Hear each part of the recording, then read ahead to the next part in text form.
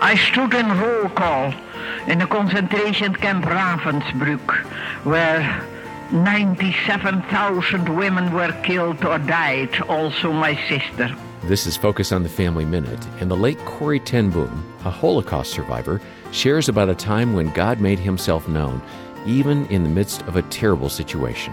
When I stood there on roll call, one of the guards used her time to demonstrate her cruelties. But suddenly a skylark came, and he started to sing in the sky, and all the prisoners looked up.